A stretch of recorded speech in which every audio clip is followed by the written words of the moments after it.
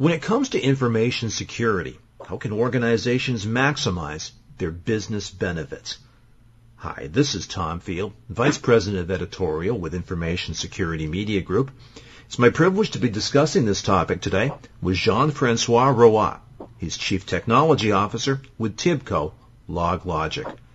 Jean-Francois, thank you so much for joining me today. Thanks, Tom.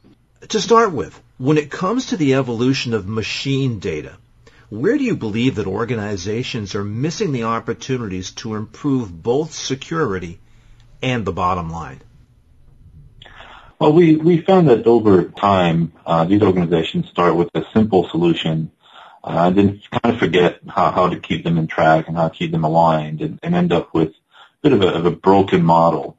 So we think that the organization today, who's evolved through just collecting log files to really building machine data management systems, we need to start with a centralization model and then gravitate towards more of a service-oriented model and to deliver that data to their constituents.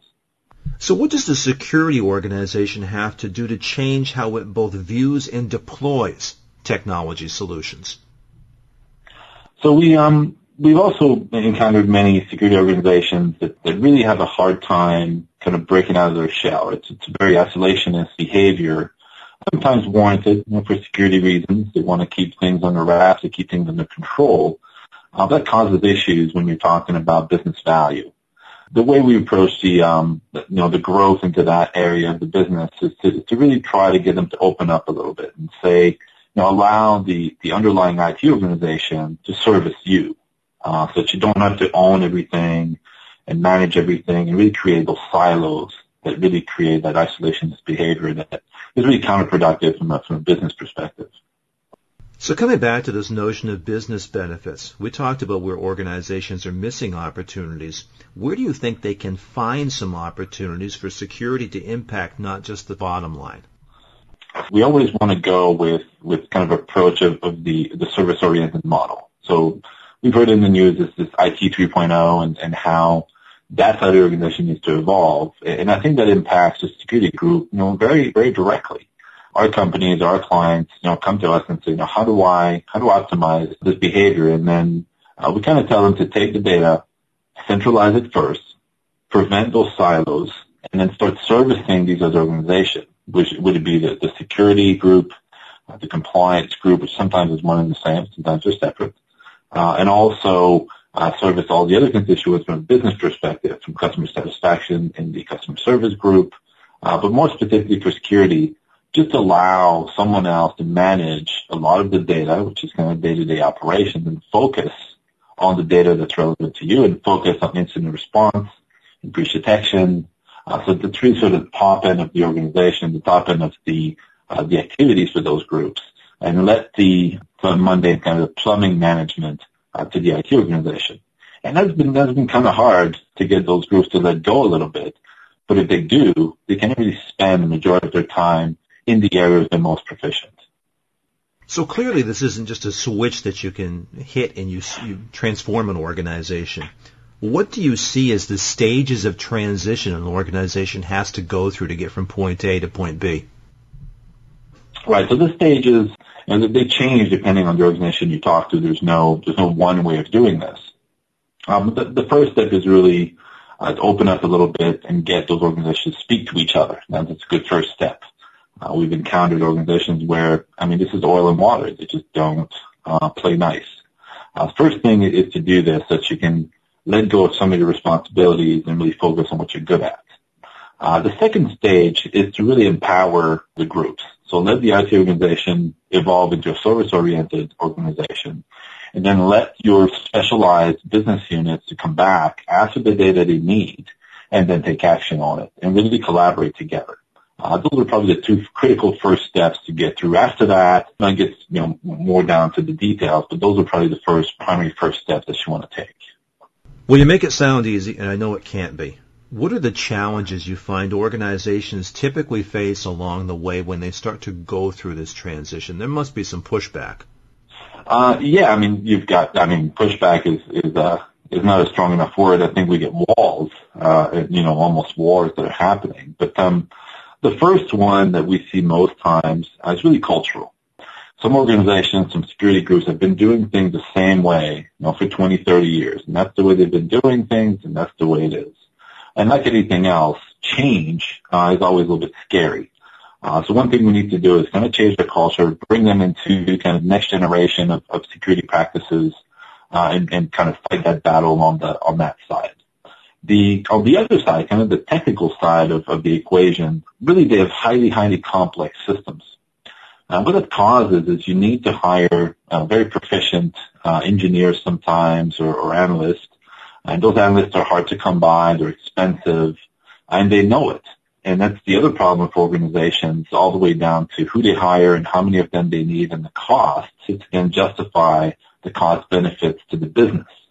So one is more of a personal one. The other side, because the tools are so complex, you need some highly specialized staff. And the way we've approached this when consulting with our clients is, on the cultural side, you have to show their benefits. You have to kind of show them that, the task that they don't like to do, I kind of highlight the fact that goes away, and then they can really focus on the things they enjoy doing, which is incident investigation, forensics, and incident response.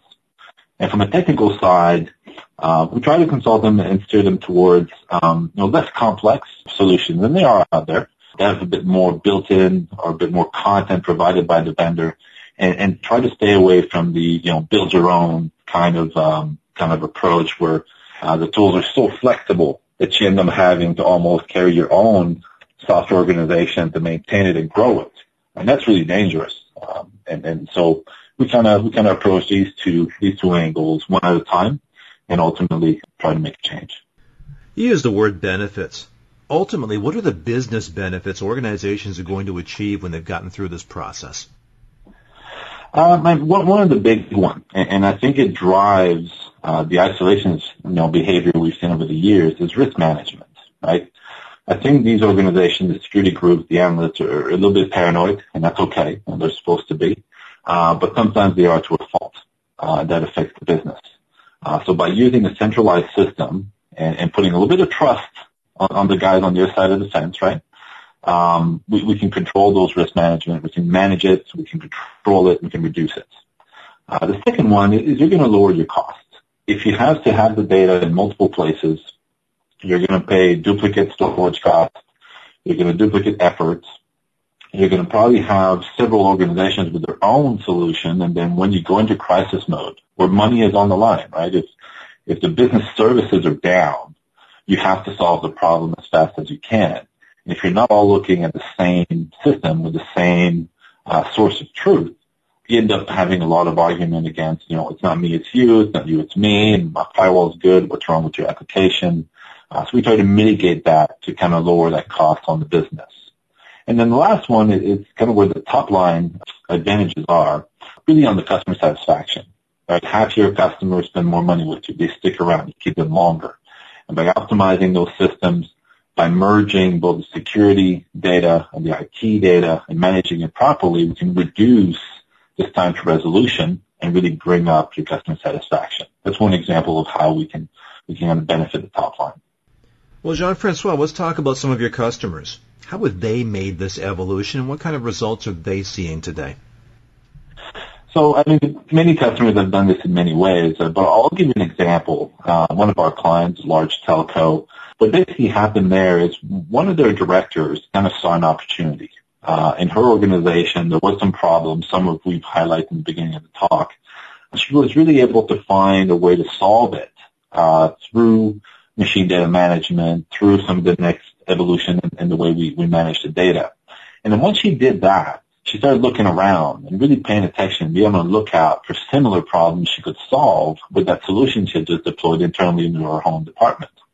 And as these opportunities came up, as she met with other leaders in her business, she was able to offer her services, really broker those services. We talk about, fold into a service-oriented architecture, really go to the next business unit and say, hey, I can solve this problem for you, and then really taking on that side of the business. That's how she kind of grew her governance, but really established within this large organization a machine data management standard. And that when new businesses come on, when acquisitions are made, there's a very clear standard of how you go about managing this data. It's all managed the same way. It's all owned by the same architecture. And that really optimizes and really allows them to solve problems even before they happen. You don't want to be reactive all the time. This model allows them to get ahead of it and prevent some of that wasted time, some of that exposed risk that they would otherwise be prone to. Well, that's a great example, and I'm sure that there's not any one place that every organization should start this process. So, Jean-Francois, as a final question, where is the best place for an organization to begin this transition? Number one is consolidation, right? Visibility is the key. If you can't see, if you don't have the information, all the other tools, all the fancy tools you have in the back end can't do anything. So that would be the first step, to establish your groundwork, establish your data acquisition infrastructure, centralize it, and then start going out and asking for use cases to be able to broker this data out and solve use cases. That's essentially, the best place to start. Consolidation and a lot of visibility is the first step. Well, it's very good. Jean-Francois, I appreciate you taking time to speak with me today. It's been excellent insight. Thank you very much. Thank you. The topic has been security, maximizing the business benefits. I've been speaking with Jean-Francois Roy, Chief Technology Officer with TIBCO LogLogic. For Information Security Media Group, I'm Tom Field. Thank you very much.